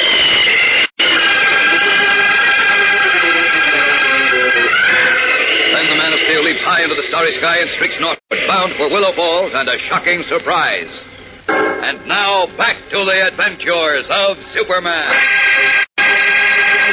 After streaking to Willow Falls, Superman has secretly resumed his disguise of Clark Kent, mild-mannered and bespectacled reporter. And as we join him now, he is speaking to the clerk in the Willow Falls Hotel. What room is Batman in, please? Batman is not there, sir. He checked out. Checked out? When? Oh, about a half hour ago, I'd say. Where did he go, do you know? No, sir, I don't know. As a matter of fact, I did ask him. You see, I wasn't able to hear him speak tonight, and since I'm off duty tomorrow, I was hoping I might hear him if he was speaking somewhere nearby. Well, what did he say? He said he'd been called away on important business, and he wouldn't be making any more speeches for a while. Did he leave a forwarding address? No, sir. No, sir, he didn't. Dismayed, Clark Kent, who is Superman, stands in the small hotel lobby and feels utterly helpless as the true state of affairs becomes crystal clear in his mind. Of course. I might have known this would happen. He is a phony. Now he's gotten rid of Robin and gone into hiding. Now what'll I do? How can I find him? Is Superman right in believing that the man who reappeared in Metropolis yesterday is not the real Batman, but a clever and villainous impersonator? If so, what has happened to the real Batman and to Robin? We'll learn the answers to some of these questions in tomorrow's spine-tingling episode, fellows and girls.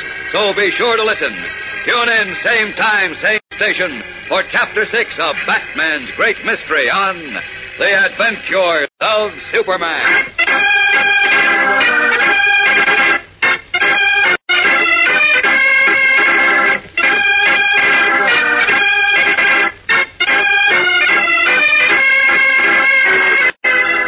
Superman is a copyrighted feature appearing in Superman DC Comics magazine and is brought to you Monday through Friday.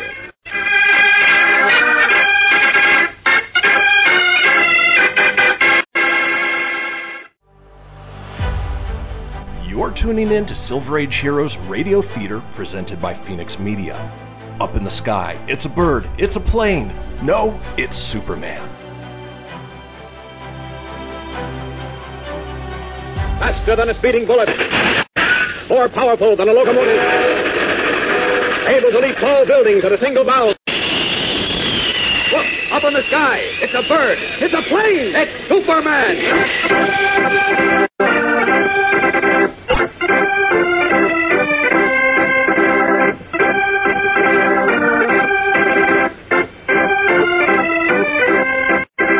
Yes, it's Superman, strange visitor from the planet Krypton, who came to Earth with amazing physical powers far beyond those of mortal men, and who, disguised as Clark Kent, mild-mannered reporter for a great metropolitan newspaper, wages a never-ending battle for truth and justice.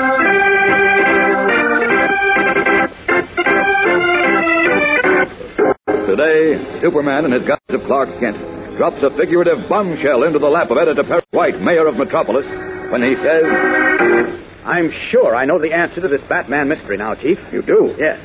I'm convinced that the man we thought was Batman and who's been making un-American speeches the last few days is not Batman at all. Not Batman? I mean he's an impersonator. A fake.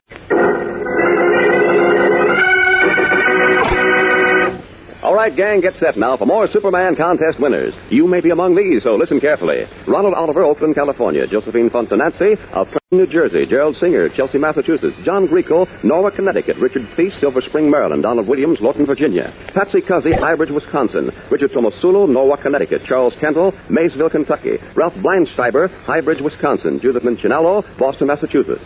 Dwayne Nils, Dubuque, Iowa. Rodney Cox, Silver Spring, Maryland. Mary Williams, Norfolk, Virginia.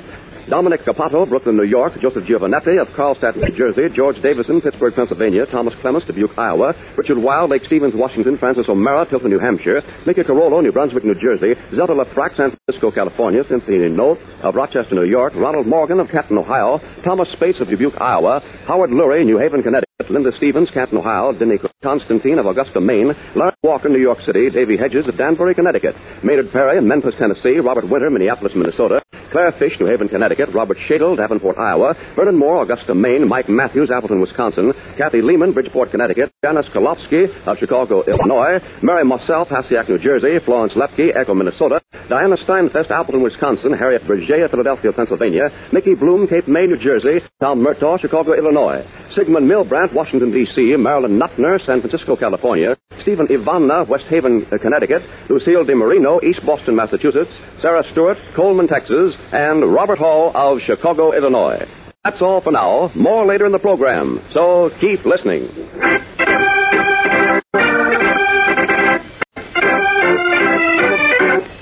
And now, the adventures of Superman. Superman's two great friends, Batman and Robin, are involved in a strange and baffling mystery. Twice the famous Batman has disappeared. And now Robin, too, has disappeared. And Superman believes the youngster was led into an ambush by Batman's impersonator. In his guise of reporter Clark Kent, Superman has concocted a spectacular plan. And as we join him now, he is seeking the cooperation of Perry White, his former editor on the Daily Planet, and now mayor of Metropolis. You see, Chief, I'm certain the real Batman has either been killed or is being held prisoner somewhere, while this phony goes around pretending to be Batman and falsely drumming up public opinion against A.D. Europe. Oh, nonsense. I don't care how clever he is. He couldn't fool Robin. Oh? Why, those two are closer than two peas in a pod. I know, Chief, but still he fooled him. He even fooled me. You? Well, that doesn't prove anything. That's what you think. But how about this? Do you think the real Batman would slug Robin, knock him unconscious, then leave him lying on the floor and walk out? Well, I'll admit that's hard to understand. And would the real Batman make public speeches saying, let the hungry children in Europe starve? No, of course not. Wow. No decent person would or could. But something may have happened to him, Kent. He may be sick. That's what I thought, until Robin disappeared last night. Just a minute. Hello? Oh, yes, Inspector. Any word of Robin? Nothing, Uh-oh. Look, Chief, ask him if he's got... Yes, he's here. Just a minute. Henderson wants to talk to you, Kent. Oh, okay. Hello, Inspector. Did you Yes? Yes? There weren't, huh? Well, that proves it, then. Proves what? Just a minute, Chief. Well, maybe not positively, but negatively. Right. I'll see you later, Inspector. Thanks for calling. So long. What were you talking about, Kent? Henderson's men checked the real Batman's fingerprints, which they have in their files, with all the prints they could find in a hotel room occupied in Willow Falls last night by the man who calls himself Batman. Yes? Did they check? No. That definitely proves this fellow is an imposter, just as I said. Not necessarily. Batman may not have left any fingerprints in the hotel room. The prints may have been someone else's. Well, I'll admit the fingerprint test may not be conclusive, but it's good enough for me, plus all the other evidence we have. Now, will you back me up in this plan to find Robin and the real Batman, or won't you? No, wait a minute. What plan? You remember that recording I found in Batman's study? A recording of a conversation between Batman and a man who called himself Jones? Yes. Well, what about it? Well, I'm convinced that Jones is responsible for Batman's disappearance. And Why? Because Jones had a hold on Batman. I can't tell you what it is, except it was a secret Batman didn't want revealed. And I'm sure Jones used his knowledge to make Batman go away with him. Mm-hmm. Well, that could be. Go on. Well, I've heard this Jones's voice somewhere. I can't remember where, but I'm certain he's rather well known. Likely under a different name. So I want to have duplicates made of the recording and play it over the Daily Planet radio station and on other stations all over the country. Then I want to offer a big prize, say $10,000 to the person who can identify Jones. $10,000? I know that's a lot of money, Chief, but we need a big prize to get everyone listening. And it'll be well worth it if we find Batman and Robin. Well, that's the wildest notion even you ever came up with, Kent. Oh, Chief, but look, it just might work. It will. Also, it'll be a terrific news story for the planet. So go ahead. Up to it. Now you're talking, Chief. I'll get working on it at once. As Clark Kent hurries to set his plan in motion to identify the mysterious Mr. Jones, the real Batman and Robin, united once more, are prisoners in a stout, square old building far upstate in the midst of lonely farmland, which had once been a prisoner of war barracks in the days of the Revolution. Heavy, rusted leg shackles are fastened around the ankles of the dynamic duo and forged to stout iron staples in the wall beams, allowing them freedom of movement only for a foot or two in each direction. Oh, gee, Batman, I sure was stupid not to realize that the guy who's posing as you was a phony. Oh, I let him lead me into that ambush at the River Hotel like a little lamb going to slaughter. Oh, don't blame yourself, Robin. That guy and Mr. Jones are very clever. I should have known you wouldn't slug me, though, or make un-American speeches. Say. What? I'll bet that's what Mr. Kent meant. Kent? Uh-huh. He said something fishy was going on. That either you were sick in the head or there was another explanation, which he was going to check. Now, I'm sure he gets the truth. Could be. Kent's pretty smart. But I'm afraid he gets too late. Maybe not. I'll bet he and Inspector Henderson will stay on the phony Batman's trail until he leads them right here to us.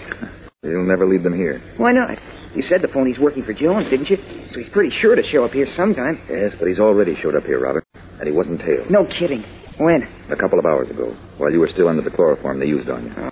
And if Kent and Henderson had been on his trail, we'd be out of these chains by now. Yeah, I guess we would. Gosh, Batman, I don't get this. What's behind it? It's simple, Robin. You see, Jones is a rotten fanatic who believes in keeping everything home and letting Europe starve.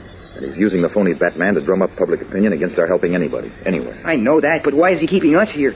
What does he intend to do to it? Well, I think we'll find out as soon as Mr. Jones gets back. He's been away all night. I see.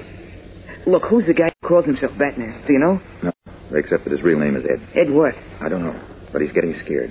I heard him tell the others of the gang he's got to see Jones at once. Wait a minute. What gives? Jones just came in. How do you know? I'd know his voice a mile away by now. Yeah, I'll bet. He's in the next room with the phony Batman. Come on. Move up close to the wall. All right. Do you think... Get quiet. Don't breathe. Just listen hard. Maybe we can find out what Jones has on the fire for us now. Straining at the end of their shackles, Batman and Robin press close against the wall, on the other side of which is the mysterious Mr. Jones and the false Batman. What will they hear? And now, back to the adventures of Superman. In the ancient revolutionary prison barracks, Batman and Robin, heavy chain shackles on their ankles, are pressing their ears against a thin crack in the wall, beyond which is the mysterious Mr. Jones and the man who has been impersonating Batman. Quiet now, Robin. Don't say a word. I won't breathe, Batman. Listen. Not a thing to worry about here. That's Jones, huh? Yes. Not a thing. Oh, relax. That's what you think, Whip. Jones. Tell you, Clark Kent is wife. Sure. You sound just like you, Batman. Not even if he is. He won't be able to prove a thing. How can you do it? He won't, I think. Now, for one thing, you're not going to make any more teachers, or even PhDs, for a long while. No? Why? Because your teachers have already attracted nationwide attention. Newspapers all over the country are repeating what they think Batman said about letting Europe starve. But he's helped our cause tremendously, you know. What a filthy... So now, you're going to lie low, except... Wait. What about the real Batman and Robin? We're playing with dynamite. The police all over the country are looking for Robin. And if Kent pops off that I'm a phony, I think he... Just leave everything to me, Ed, and don't worry about Batman and Robin. They won't be with us much longer. Uh-oh. You mean you're going to get rid of them? Yes. Tonight. Batman. Why wait till tonight? Why not now? Because there's something they have to do for us first. Oh? What's that? Batman and Robin are going to play an ace card for our cause, Ed. At the same time, put us on easy street for the rest of our lives. What does he mean, Batman? Don't know, Robin. But it sounds bad. After that, tonight, they'll die.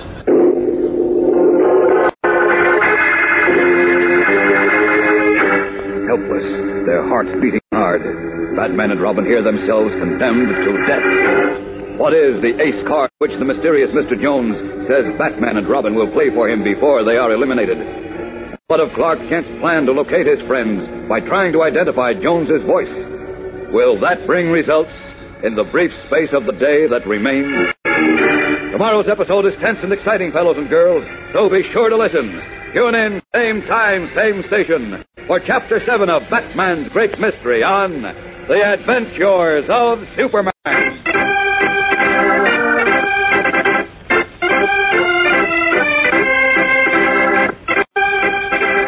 Superman is a copyrighted feature appearing in Superman DC Comics magazine and is brought to you Monday through Friday at this time.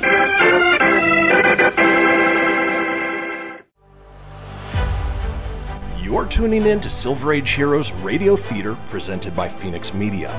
Up in the sky, it's a bird, it's a plane. No, it's Superman. Faster than a speeding bullet. More powerful than a locomotive. Able to leap tall buildings at a single bound. Look, up in the sky. It's a bird. It's a plane. It's Superman.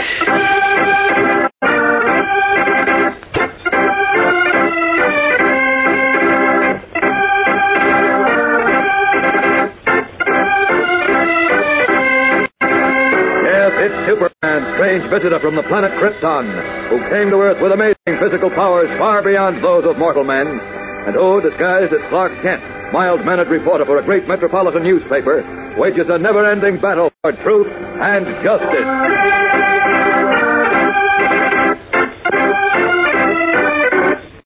Today, as Superman searches for them, the mysterious Mr. Jones reveals ominous plans for his prisoners, the famous Batman and Robin. Batman and Robin are going to play an ace card for our cause, Ed. And they're also going to put us on Easy Street for the rest of our lives. Yeah? When? Today, Ed. Today. Then, tonight, when we no longer need them, Batman and Robin will die.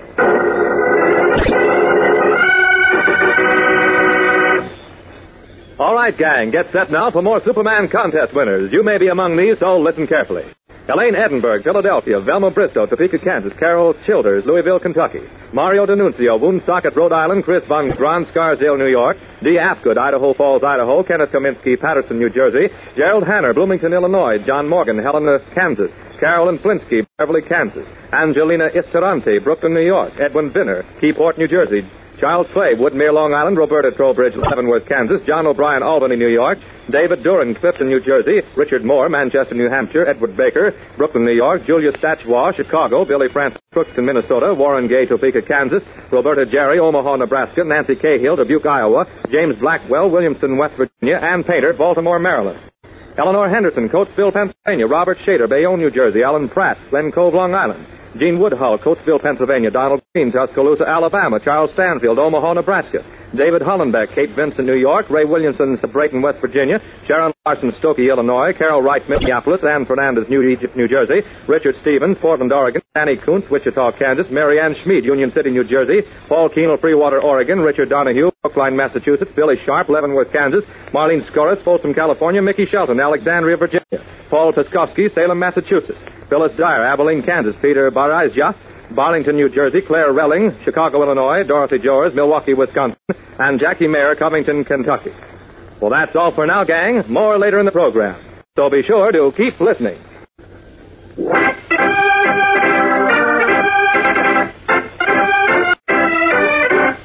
And now, the adventures of Superman. Having somehow learned that the famous Batman and Bruce Wayne were one and the same person, a man calling himself Jones persuaded Batman to go away with him under the threat of revealing his secret. 2 weeks later, an impersonator wearing Batman's costume appeared in Metropolis. The imposter looked and spoke so much like Batman that even Robin and Clark Kent, who is Superman, were fooled. And after appearing at 2 huge mass meetings where he made rabble-rousing, un-American speeches, the impersonator led Robin into an ambush and then disappeared. While Superman, who by that time knew the truth, perfected a plan to locate his missing friends, Batman and Robin were reunited far upstate in an old prison barracks dating back to Revolutionary days. There, as prisoners of the mysterious Mr. Jones, they were shackled by heavy chains around their ankles to iron staples embedded in the beams. As we join them now, they are pressing their ears against a thin crack in the wall, through which they have just overheard a conversation between Jones and a man he calls Ed, Batman's impersonator. Listen. Holy smokes, Batman. Jones said he's going to ring down the curtain on us tonight. Yes, I heard him, Robin. What are we going to do? Just wait here like mice? Got any good suggestions? Not even a bad... Look, what do you... Oh, here comes Jones now. They're in here. Yep, here they come. Listen, Robin. If they come close enough for us to get our hands on them... I get it, Pappy. Good morning, gentlemen. I hope you're quite comfortable. Never felt better, Mr. Jones. Oh, we're crazy about your hotel, Jonesy. Especially the sleeping accommodations. Nothing like a good hard floor to keep a fellow feeling fit, I always say. I'm glad you haven't lost your sense of humor, Robin. Don't go any closer, Ed. These chaps might forget their manners. Oh, come on. You needn't be shy. Yeah, step right up and shake our hands. Smart little punk, aren't you? Oh, boy, come just a bit closer and repeat that, bud, please. Stay where you are, Ed. If you think I'm afraid of these guys... Grab him, Batman! Back, Ed, you fool! I missed it. Oh, tough luck, champ. From here in, Ed, I'd suggest you forget your stupid bravado and do as you're told, or you'll regret it. You can say that again. Oh, let's get down to business. Batman, I want you to do me a favor. Really? This ought to be good. Yeah, I can't wait to hear it. Well, spill it, John. It's really quite simple, Batman. I just want you to tell me in which banks or vaults you have your safe deposit boxes, and I want you to give me the numbers of your boxes. That's all, huh? Are you kidding? I figure you must have the bulk of your wealth in securities, bonds and stocks and so on in your safety deposit box. Since it was never possible for Ed or myself to follow you into bank vaults, we couldn't learn just where your safety deposit boxes are or their numbers, and Ed must have that information so as not to arouse the suspicion of the vault guard. You understand? Sure, I understand all right. But if you think I'm going to give you any of that information, you're crazy. That's how. Maybe this will help you to see things my way, Batman. Put that gun down, Jones. Don't be ridiculous. This revolver is pointed at Robin, and at this distance I can't possibly miss it. Now, do you tell me what I want to know, Batman, or do I fire? Now, wait. He's bluffing, Batman. You should realize by now that I don't bluff. Now, I'll count to 3. If by the time I reach 3 you still haven't talked Batman, it'll be the end of Robin. 1. Don't tell him, Batman. 2. He's gonna finish us anyway. 3. Wait, I'll tell you. No. I thought you would. No, don't, Batman. Don't talk. You know he's gonna finish us anyhow. You heard him say so. I can't stand here and watch him shoot you, Robin. Of course not. Now, tell me, please. All right, here it is.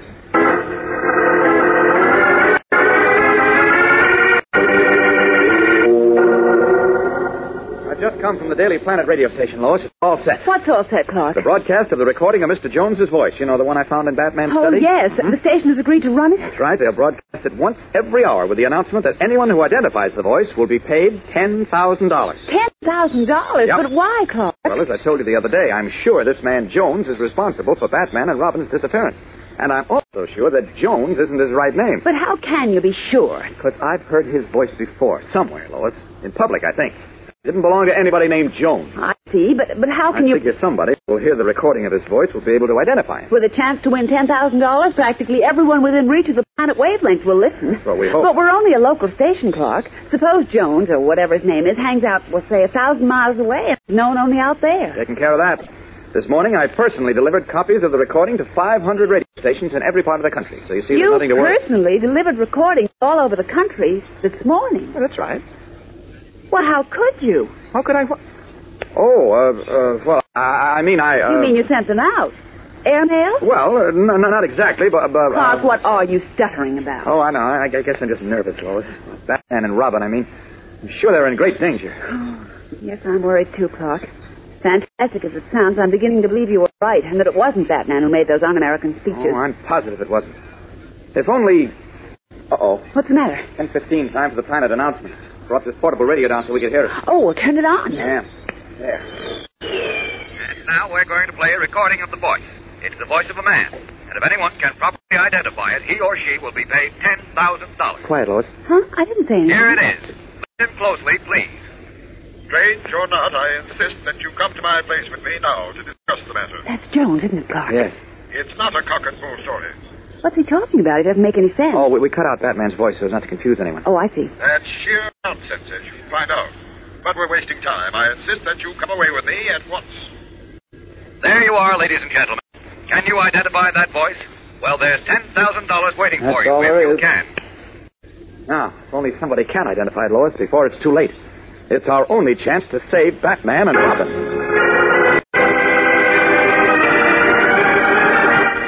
Will somebody identify the voice of the mysterious Mr. Jones before it is too late? And now, back to the adventures of Superman. It is the middle of the afternoon, and in his office in the Daily Planet with Lois Lane, Clark Kent paces the floor anxiously. Heaven's sake, sit down, Clark. You're wearing a path in the carpet. Oh, hang the carpet. That recording has been on the air for over 5 hours now, Lois, but nobody has called up to identify Jones's voice. But it takes time. time. Time is one thing we haven't got. Well, I know. For all we know, it might already be too late to save Batman. Oh, and now, Robin. look And here. another thing I counted on hasn't worked out either. What's that? Well, I've learned that Batman's impersonator appeared at the bank the other day, forged Batman's signature, and drew out all his cash. He did? Yes. Well, I happen to know that most of Batman's fortune is in securities. I don't know where he keeps them, but I left word at all the banks that if anyone... Oh, just a minute, Laura. Clark Kent speaking. Who? Oh, yes, Mr. Anders. What? He did? When? What is it, Clark? He's there now, you say? What is it? Well, hold him, stall him somehow. I'll be there at once. So long. Clark, what is it? Bruce, Batman's impersonator is at the Metropolis Trust Company now. Their safety deposit vaults. He is? Yes, I'm going right up there. Keep your fingers crossed that I'm in time, Lois. Rushing from his office to a deserted storeroom, Clark Kent swiftly strips off his business suit to reveal the blue costume and brilliant red cape of Superman. Up, and away!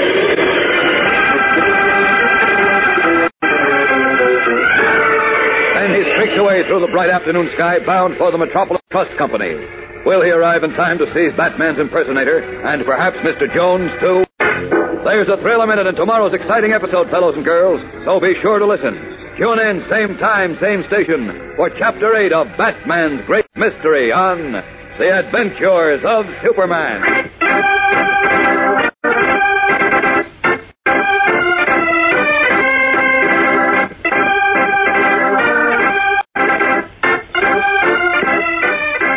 Superman is a copyrighted feature appearing in Superman DC Comics magazine and is brought to you Monday through Friday at this same time.